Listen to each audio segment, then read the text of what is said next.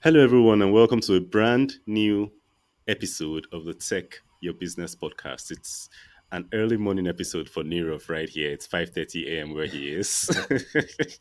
Usually, I'm at the other end with my 5 a.m. recordings, but that's all good. Hopefully, we get a great conversation out of this. So, today on the show, like I said, we'll be talking to Nirav Sheth. Nirav is the CEO and founder at Anata Designs. So, he'll be telling us a bit about what he does for business owners, and I guess we'll have a wide Yeah. and specific discussion at the same time. So, welcome to the show, Nirav. Thank you so much for having me, Peter. I appreciate it. You're welcome. So, tell us a bit about yourself and what you do. I'm CEO of Anata, and we're a partner to large scaling, fast growing e-commerce brands. Specifically, many of those running on Shopify as an enterprise e-commerce platform. And what I mean by partner is we serve as the user experience designers, the developers, the interaction design, the project management, quality assurance, and really build a digital product team for fast growing brands. And what we've realized is that they don't want just another set of freelancers or just another agency who's giving them X amount of hours. They want dedicated help. And they want dedicated help in a way that's not fractionated, that's very transparent, and that can feel like an extension of their team. And that's what we become. So we become partners, and we really build businesses in what we call game changing partnerships. And the game changing partnership that we're able to create helps correlate towards the nature of the fast growing brands, because they want somebody there with them growing, scaling, and being able to really produce results for them. Hmm. So why did you choose Shopify as your platform of choice? Because, like we have a lot of other e-commerce platforms people use. Yeah, there's a lot of other e-commerce platforms, and Shopify. We actually didn't start in the Shopify space. We started in the WordPress space Hmm. and the WooCommerce space back in WooCommerce. 2010. So it's been a while. It's like that when we first started, and the kind of was great for small businesses. And then we went into the Magento space from like 2010 to 2012, 2013. And what we actually pivoted much earlier than many other companies into Shopify right in 2014. So it was around 9 years ago from today that we Hmm. really made a change into Shopify. And the main reason we chose it as a platform is because we saw something trending, and it was a very early trend, but we started noticing that brands were starting to just grow at a faster rate being on Shopify than they were in any of the other e-commerce platforms, because we were still Hmm. working with brands running on Magento. We were still working with brands running on WooCommerce. We were still working with brands even on Spree Commerce and a few of these custom solutions that were out there. But the brands that were on Shopify tended to just scale faster. And what I meant by scale is like they actually grew. Their rate of growth in terms of revenue was faster than anybody else that we had seen. We had started working with Rothy's, a women's footwear brand, in 2016. And from 2016 to I think it was around end of 2018, 2019, they went from doing $0 to doing $220 million in annual Wow. revenue.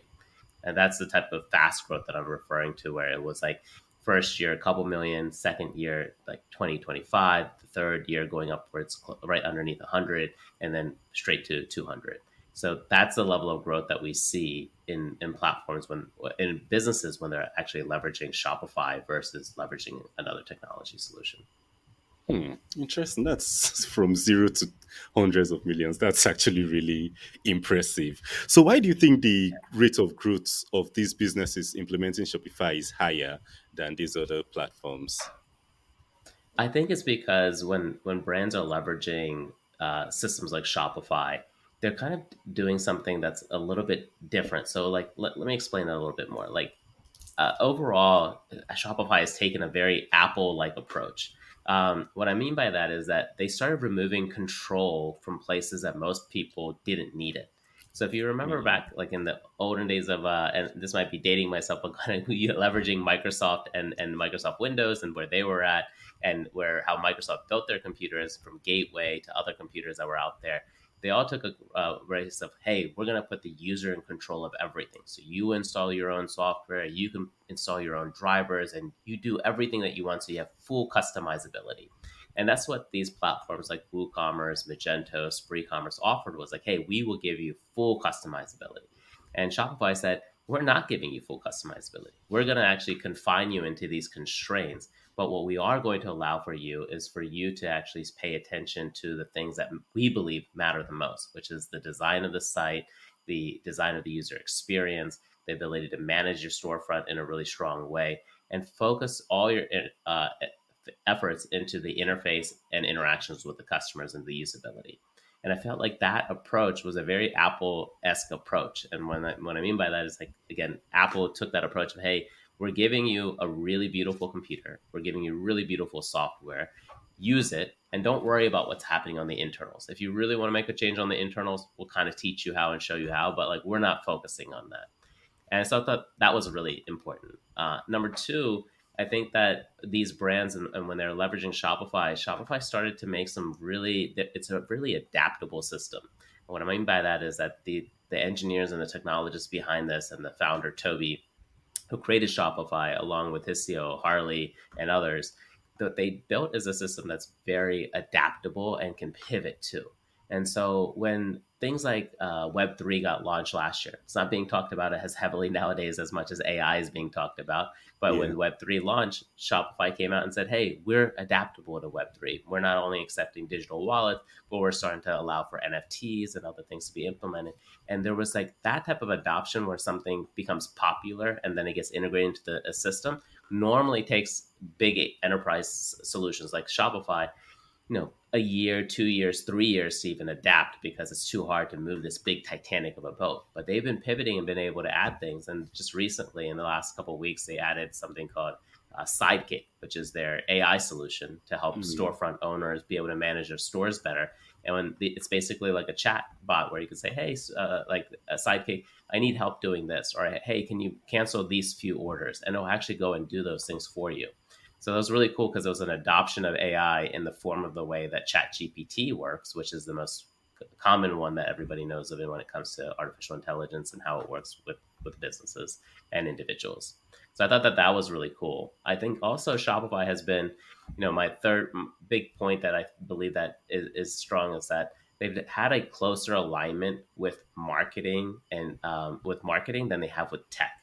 So Mm. when that's a kind of an interesting take on things, but it's like they actually focused a lot of their efforts on how do we integrate with social advertising platforms? How do we integrate with search better? How do we integrate with email platforms better?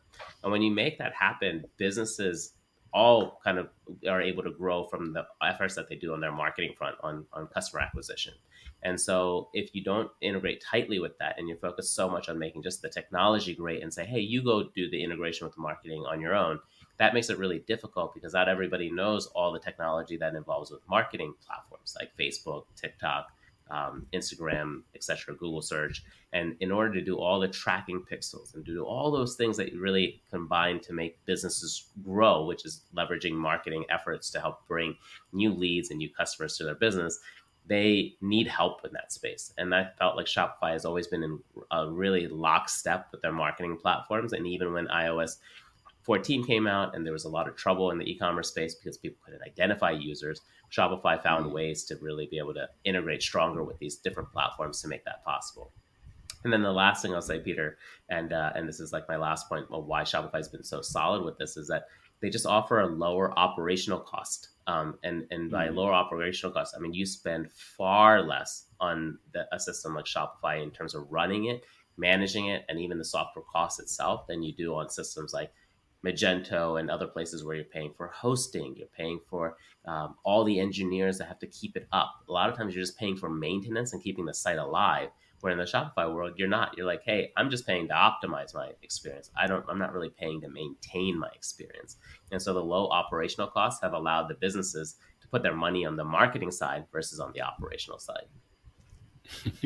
I remember Magento back in the day with so many moving parts, something always breaking, and It was a nightmare to every get day. to to where you want Yeah. to. So at the end of the day, these platforms like Shopify, WooCommerce, Magento, and the rest, they've enabled a lot of brands cut out the middleman. They've enabled them sell their products direct to the consumer.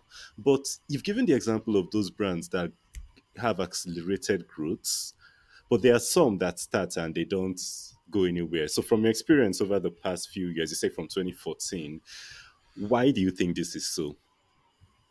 Yeah, I think it's because the brands that are actually so the brands that the trends that I'm watching from brands like Rothy's that I mentioned earlier, Athletic Greens, which has been a brand that we worked with for over Mm, 6 years, and the number one green supplement out there, and kind of health supplement that's been repositioned to other brands like Vuori to Dollar Shave Club. These are all clients that we've helped and seen grow in these platforms. And what I see them doing is that they're just focused very, very strongly on the concept of how do we reach our customers and acquire our customers, and how do we create a really unique, beautiful experience for them. And what you see on the terms of trends is that they don't offer a ton of like features. So they're not feature rich, and they're not like and they're not feature rich because they can't be. It's they chose not to be. They chose to put their energy into their core brand, the brand messaging that they offer. They did it in the form of the design. They did it in the form of usability, and they did it in the form of positioning from a copy perspective. Really making sure that what they're offering to their customers is so clear, and that they get what this brand is about, what the products are about, and how to create this really really beautiful experience for the consumer as they go through the shopping experience. And I think a lot of other brands who haven't made it, who haven't been able to kind of like really pass that threshold of, a couple 100,000 to a couple million, which is fine. Not every small business is going to work, and not every business is going to catapult. But the trends that we watch is that the people who've had really good time to spend on positioning, their copy, their actual design and user experience, they're the ones who've been able to work with their marketing, meaning what their marketing costs and what they're doing on their marketing fronts, to be able to couple those together to make things convert. And they've been able to keep customer acquisition costs pretty low, and been able to continue spending on marketing so that they can grow to that stage, because they're not losing money in that process. They're actually either making money or breaking even, and that's allowed them to grow and scale from there. mm. So basically, they've been able to spend more of their resources and time on marketing and related aspects Yeah. compared to, like you said, tech, which Shopify has abstracted away from them. So, Yeah, exactly. And what you were saying earlier was just like, the Magento days, you were just kind of like, a lot of times a CEO would get pulled in and be like, hey, my checkout is down. Hey, my system's broken. You can't be a CEO of a really great brand if half the day you're just trying to fix your checkout or trying to fix why your site's not working. And we've all been around that, where it's just like, I've been in the agency space for a long time, and you don't know how many calls I would get being like, hey, our systems are down. I'm like, what did I do? What did I break? And it wasn't me. It was the system itself was just faulty in so many ways. yeah. Hmm, Yeah. interesting. So you talked about we are still on marketing. So for a new direct to consumer brand, you've talked about them working on their positioning with copy and things like that, working on the user experience, um, minimizing the features and things like that. So with that, what for a new direct to consumer brand maybe launching today, what's the most important thing you say they should do to give them the highest chance of success?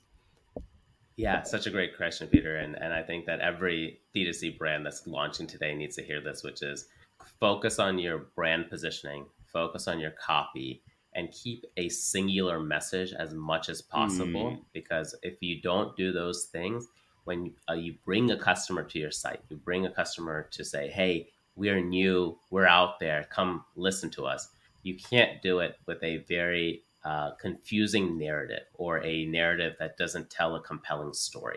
So the story matters, and how you tell that story through your copy, through your design, and how you keep it singular is going to be very, very difficult for you, because you're in a very competitive landscape nowadays in D2C. There's so many ads, so many different things that show up, that if you don't do these things really well, you will lose the customer's attention. And along with that, there's one more thing I would say is speed. make sure the site speed is fast, because what the experience on their apps are like on Instagram and things is things are fast. You click, move, Mm. slide, everything works really quick.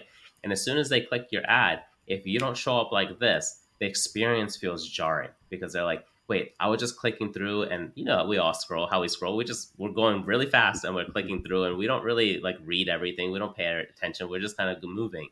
And if that moving experience feels jarring and it takes a while to load, the brain just goes, this doesn't feel right, and then you just X out of that ad and you keep moving forward.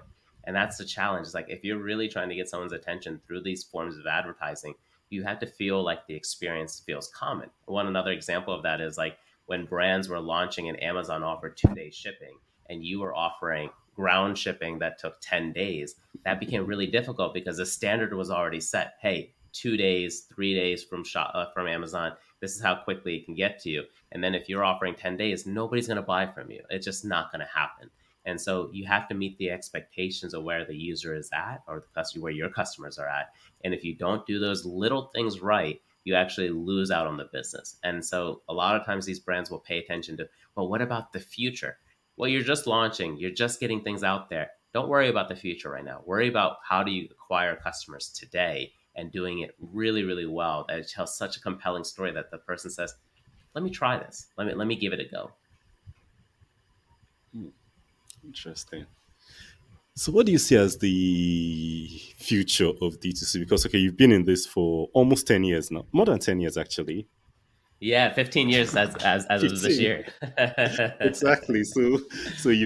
you've seen it from the beginning, you've seen it grow, you've seen everything happen to it. So, what do you see as the future of this direct to consumer marketing? Yeah. So I see a lot still kind of on the horizon. I think that there's a lot more work being done on the direct to consumer brands. As these brands get larger, what I'm seeing is that there's still so much opportunity to personalize and segment your customers in a way that they can feel unique experiences. So nowadays, personalization has been talked about for a little while in this industry, but with the help of artificial intelligence and the help of other tools that have been really created out of there, you can start to like tier your customers, or group your customers into segments and create unique experiences for them. Whether it's being able to say, hey, I'm giving you a certain level of discount for your loyalty that you've been providing to me, or to be able to create unique experiences in terms of physical experiences in store, with them knowing that they, hey, this customer's come in store, they're a really loyal customer, they're a tier 1 or tier 2 customer, let's give them a free gift with their purchase, let's give them a little bit of extra love. There's all these kind of things that you can create to make the experience for the consumer feel like they're a unique individual. And I think Web3 was starting to move in that direction with the concept of like NFTs, but it's still there even without Web3 support of how do you focus on loyalty and around customer retention. And I think there's a lot of work. A lot of work has been done on the acquisition side for a while, but I think now things are moving into the retention side of the world, which is like, hey, now that we've acquired a customer, what can we do to really make them feel great? But we can also make more money from these consumers too, because they want more from us. And if we can deliver a really great value to them, they'll continue to purchase. And we've seen that as human behavior has evolved, and kind of even different Gen Y, Gen Z, Gen X audiences are out there, we've seen that they have brand affinity and brand loyalty, especially when you build really great consumer experiences for them that make them feel special, and that make them feel like, wow, I feel valued here. And so the more you can do on the loyalty front is where I think there's a lot of endeavors, and you can do that with both personalization and segmentation. I bring both of those terms up because you don't start normally with personalization. You start a little bit more with segmentation to say, hey, let Mhm. me do something unique for these group of customers. Because it's like, if you have tens of thousands of customers, it's hard to personalize to every individual. Say, hey, Nirav, like this is specifically for you. There's not normally somebody on the other side to be able to do that, but you Yeah. can segment and say, hey, I'm part of this group and let me do this for them. And then you can get down to personalization. But you can do simple things of personalization too, where you just like, when I'm coming back to the site, say my name and put my name on there because you know who I am. But also when I'm in store, maybe you can actually say, hey, we've seen like you've been a really great customer of ours. We'd love to show you around, show you some of the new stuff that we have. Like, what can I do to help you, etc. All kind of unique things that are happening in the D2C space. So I think that that's one big component of it. I still think that there's a lot of new brands still that can come out. D2C isn't completely saturated yet. And so there's been a lot of like the growth of D2C has been really strong, but there's still a lot of new brands, both in food and beverage coming out, in clothing and apparel, in the beauty space. There's so many new D2C brands out there overall. And I think that the focus, a lot of brands have moved away from D2C because of fear of advertising and the cost of advertising.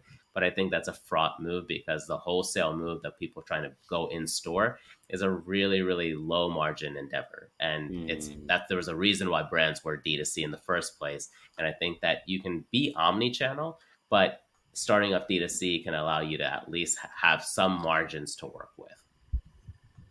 Mm. You mentioned the Yeah. cost of advertising, and I believe that's one of the biggest issues a lot of e-commerce business owners have, because you end up spending much more than the value of the sale to acquire a sale. So, Yeah. with your experience, what are some ways that entrepreneurs in this field can be cash flow positive, yeah, generate positive ROI on their advertising? Yeah, and this is a question that's been dogging a lot of brands since the kind of launch of iOS 14, because at that time, CAC's overall customer acquisition costs were pretty low, but now they've become Mm. significantly higher. And so it's really hard to break through, and you have such large customer acquisition costs, especially if your average order value or how much someone buys from you is either exactly how much you paid to acquire them, or just around that with the cost of the product and everything being mixed in. So there's two things I would suggest to focus on when it comes to how to bring customer acquisition costs down. And I've seen it happen, and I've actually been seeing it happen over, more specifically, over this last 6 months to 1 year. One Mm. of them is being we're focusing on ad creative, not just the way that you buy media. Buying media is one thing. The second thing is how well can you come up with different ad creative. When brands focus on ad creative from a place of, hey, we wanted to match our existing brand to the T, and it has to be on brand messaging, so it has to fit our positioning and our story perfectly on the ad unit itself. What's happening is that they're not testing enough when it comes to the brand creative. So instead of a lot of brands, there's two places to test. There's places to test on the ad creative, and there's places to test on the website. I would Mm. lean more on testing more of the ad creative, because that's where you're getting more visitor count and more people to access, because it's more of the front of the funnel. And when you do that and you create and generate more ads, what you can start doing is start noticing trends of what is working on the hook and what's working on the copy and what's helping on the call to action. Normally in any ads, there's kind of your hook, your body copy, and then your call to action. And a lot of people are now starting to leverage videos. So how can Mm. you really be able to generate the right creative? And in order to generate the right creative means generating a lot of creative, meaning starting to iterate and test with more creative out there. And the more you can do that, the more you can optimize your ads to find the right audiences. And that we've been seeing work. Don't just create one or two ads, create a lot more. And I think that Mm. that can really help bring acquisition costs down. Second thing I would focus on is landing pages. So instead of, if you remember earlier, I was talking a little bit about like creating a singular message. Well, when somebody comes to your site and you show them a breadth of everything that you do, hey, here's all my products and everything I have to offer, you're confusing the hell out of that person, because you're like, hey, I clicked on this ad because this ad said something, and now you're showing me everything. What do I do? And what happens? Most people abandon. They're like, I don't have time for this, and they just cross us off. So what you have to focus on is like, what was the ad saying, and how do we go into like transition into the story that we want to tell them, and how is that story really compelling by showing either one, two, maybe three products at the most, but like really, can you bring it down to one entrance product? What is your best seller? What is the thing that can convince that person, hey, I want to try this brand out? Because once they try it out, then they'll go explore everything else. If they like one of the products that you have, or even purchase one of the things you have, then they'll say, hey, I want to know what else you have to offer. But if you don't give them that chance because you've already confused them by showing them everything, that's what becomes the most challenging aspect of it. So when I say that, focus on actually building and designing really good landing pages. Whether the landing Mm. page is a unique page, or the landing page is your home page, or the landing page is your product detail page, make sure that that one is so optimized for, meaning you've created various different versions. You've worked on the copy, you've worked on the hook, you've worked on the product imagery, etc., to make sure that the user is feeling most convinced. If you had to put, think about poker. If you had to go all in on something, where would you go all in on? And like, how could you make that landing page be that page where you're just like, I put all my efforts behind this, and I've tested a bunch of different versions, and this is what I think can work for most of the audience that's coming in. That's what's really going to help move the needle. Hmm. Nice. So you've mentioned a lot of things. You've mentioned creating more ads and focused landing pages for each ad, and a couple of things you mentioned previously too. So Yeah. you also mentioned AI, implementing AI. So what are some specific use cases of AI in this industry that can help the entrepreneurs there do more with the same Yeah. resources they have? So it's still early on in the AI days, and I'm going to say that I'm going to caveat anything I'm saying by saying that it's still pretty, with it being very early on. These are only the things I'm seeing as of now, in late 2023, and so the things that I'm seeing right now is a couple of the easy ones to tackle. Shopify's use building, and the thing that I mentioned called Sidekick is a really good AI tool now that helps Hmm. store owners be able to leverage and manage their storefronts and be able to do things there. And reduce operational costs because simply you'll be able to solve a lot more things by the usage of that than having to maybe hire somebody or to like the hours that it might take somebody to get something done. So that's one thing. Second, creative. So we talked about like the ad creative, landing page creative, other creative that you might be using. There's a lot more tools out there to now turn user generated content into videos. There's AI tools out there to help you generate more images. There's AI tools out there to help you with videos and kind of your editing of your videos and creation of some of the videos. So, and there's a lot of AI tools around copywriting. That's not to say it's going to replace a human entirely, but you can leverage those things where you might have to have multiple people editing your files, editing your images, being able to kind of find the exact perfect copy. You can be able to use these kind of creative tools to kind of start doing things a little bit more on your own and saving costs there. So I think that AI has usages there. The other point that I see is that AI is being leveraged in a lot of chat bots. So when you're on storefronts, you see like a little customer service tool out there, and you'll start asking it questions. And sometimes you're training what brands I'm seeing brands do is they're training these chat bots to become smart, and so that doesn't require as many customer service agents to respond to. And then only at a time where someone's not getting the answers that they need do they actually go to an actual support agent. But what that's allowed people to do is at least find answers to really simple questions, but not just simpler questions, some even more complex questions, because it is a chat based kind of setup similar to Chat GPT, where it's smart enough to kind of answer questions based upon what you're really looking for. So I think chatbots can become really useful for AI tools, specifically in the space of D2C brands and e-commerce overall. And so we've talked about businesses that start and they grow really fast. We've talked about the ones that really don't get any traction at all. Then there are some that starts, they grow, and at a point the growth plateaus. So Yeah. why do you think this happens? But it's such a great question because I've seen a lot of these sides of like the ones that start and don't make it too far, the ones that start and catapult and get stuck, like you're saying, and the ones that are Yeah. able to get through those plateaus.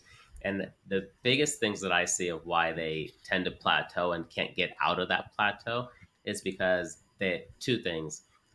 Their management doesn't change in terms of like who are the Mm, people that got them there might not be the people that can take them forward. And let me start like on that point because a lot of times brands think that, hey, because we got from $0 to $5 million or $0 to $10 million, like we can do anything. And because when you can do that, it's really hard. The first 1 million is probably the hardest money that you're ever going to make. Then yeah. from 1 to 5 and 5 to 10 is also hard, but you feel like on top of the world when you can get to those stages. You're like, I can do anything. Like, well, I don't need anybody else.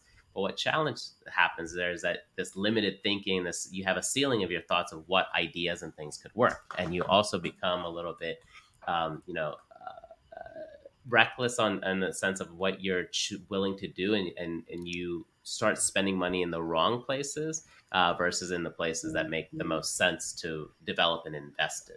And so what I've seen with the brands that plateau is that they're under investing in a lot of different marketing opportunities and product side of Mm, things to help grow the business, to see it for, hey, this is what other $50 million plus brands, or this is what another $100 million plus brand does. And they don't hire the people that have taken brands from 10 million to 50 million. They say, hey, I'm going to use the same team. And the same team isn't, they just don't have one, the skill set to do it, but they also don't have sometimes the ideas that help move them to that space and the willingness and the risk to take to do it. So that has to have a little bit of that risk tolerance. So I think people make a big difference on why that doesn't happen. I think second, the brands sometimes get tied to feeling like they need to go spread themselves out in five different ways versus focusing on something more singular.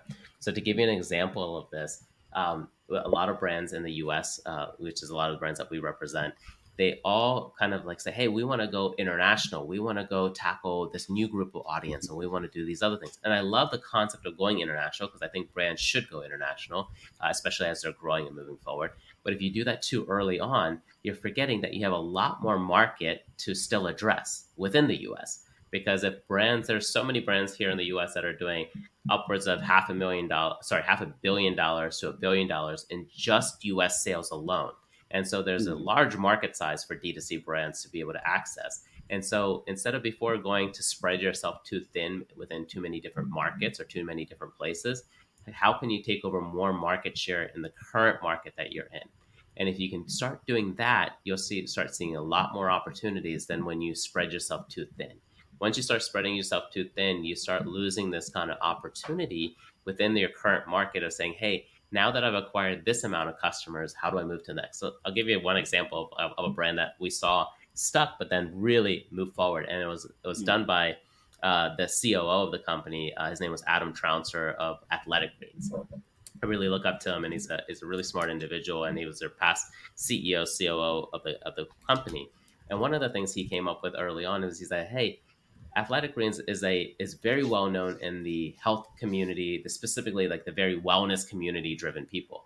But if you're not in that space, nobody really thinks about drinking green powders. So like where do we go from here? So they were international, they were that, but they weren't able to pass the ceiling. They kept hitting this, strong ceiling. At that time, they might have been, I forget the numbers, but they might have been around $10 to $20 million. But they weren't Yeah. surpassing that. And what they did was they actually had to change their brand messaging to say, hey, we're not just for the wellness community. We can be for everybody, but in order for us to be for everybody, we need to focus on the people that other people listen to. So Mm, while part of their names was Athletic Greens, they weren't actually ever talking about athletes. Their most biggest influencer was Tim Ferriss, who was definitely not an athlete. Good guy, great podcast, everything else, but he's not an athlete. So then they started going to different athletes out there and they became the promoters of the brand and talking about how they use it in their sport to become the best at what they did. So they had Bryce Harper from the Phillies and they had all tons of other athletes and really, really smart individuals, but like, people who weren't just looking purely at wellness. And they started showing that green powders can help influence their performance and what they can do. And when they went upstream like that, they found a new persona of individuals who would never have used green powders start using green powders. And that is what catapulted them. That's what got them out of that plateau that we were talking about. So mm, sometimes you have to be innovative in that way to say, hey, if I'm stuck in this one niche, which is fine, you got yourself to where you are because you focus on that niche. Now, how do you break out of that niche by being able to maybe reposition yourself or rebrand yourself? Because they rebranded themselves from Athletic Greens to what's now AG1 because it's just easier to mm, pronounce and people that's how they see it. And what else can you do to like redesign and create your unique experiences to kind of reinvent those things for that newer audience? Because if it wasn't working as it currently is, you have to try a bunch of new things out, but that doesn't mean you have to generate new products. So in cases where you think, hey, I need to create more and more products, that might not be true. What you might need to do is just make your product more palatable to an audience that previously didn't find it palatable. mm. Interesting. So now back to your business and yourself, Anata Designs. When you look at managing your communications, your routine, your tasks, and everything, what's your favorite piece of technology for doing that? Yeah, right now, like I stick to like the Google Suite, which I'm very used to, but like Slack becomes really useful. And for managing normal tasks, I actually just go with the simple Asana and Notion. Those are the two Hmm. technologies that we're using heavily as a company. We're a little bit bigger size company. We're slightly north of a few, like slightly north of 100 people. So we're now using Jira as well for our client management side of things. I don't suggest that for everybody, but when you get to a certain size, Jira becomes really, really useful Okay. as a large scale project management tool. Yeah. But the ones I'm liking Nice. right now is Notion and Asana. I think Notion's done a really good job of kind of becoming a really great tool for a lot of entrepreneurs and just kind of having a suite that becomes really easy to use. Yeah, I've heard so much about Notion whenever I ask this question. Yeah. It's so much. All right. So we've talked about a lot today, but I'm sure I might have missed something, or probably there's something you'd like to share with the listeners that I haven't, we haven't talked about. So so what's that thing you'd like to share with our listeners? Yeah, I would love to share with the listeners, as you're going through your journey of building your businesses and leveraging tech, really try to start looking at tech from a perspective of what's going to enable you to move forward. Don't pay attention so much as to what tech is going to be the thing that you need when you become $1 billion in value. Pay more attention to what tech enables you to do now and today. And if you feel like you need to have control over everything, take a pause. Just take a little bit of a breath and say, do I really need it that much control? Because 95% of the times you don't need as much control as you think you do. And when you give up that control, you also pay a lot less money for the tools and systems that you use. So going back to the instance of like something like Shopify, you might not have as much control over everything and anything, but what it allows you to do makes it so simpler. It makes your costs go down significantly, but you let you focus on the things that matter the most. And when you're running a business and you're starting a business and you're growing it, what you're looking for isn't technology for the sake of technology. You're looking for technology for the sake of enablement and what it can do for your team and yourself. And that's how I would look at technology from a place. There was a time where you thought there was a time where brands, and specifically brands that are in the e-commerce space, that felt like we need to own the technology because that's going to be our IP.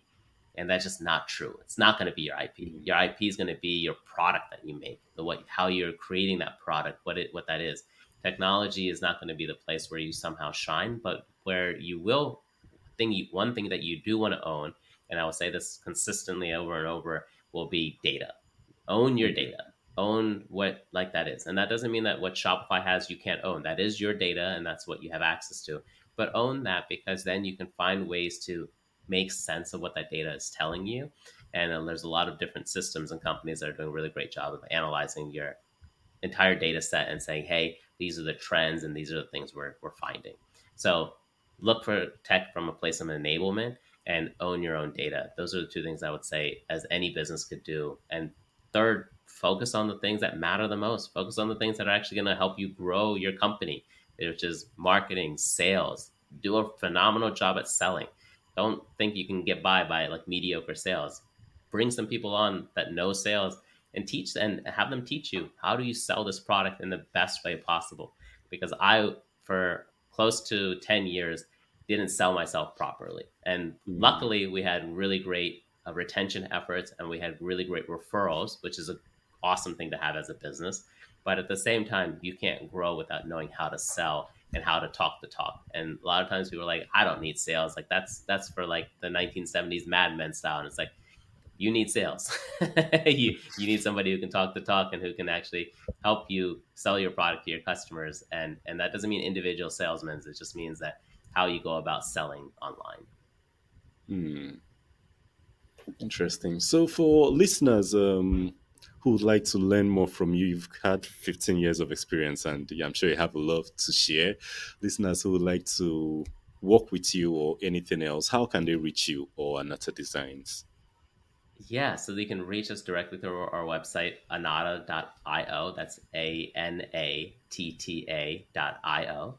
And you can reach me directly from my personal name on LinkedIn, and I'll make sure to send some links to you, Peter, so you can add them to the show notes and kind of have them available.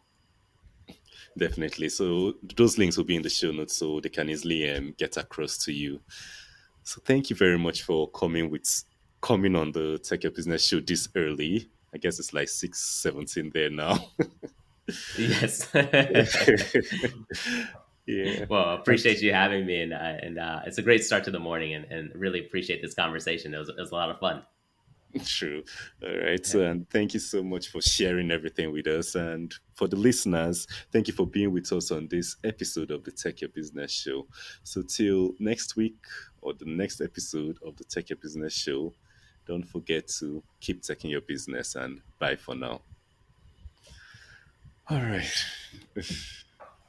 Awesome. How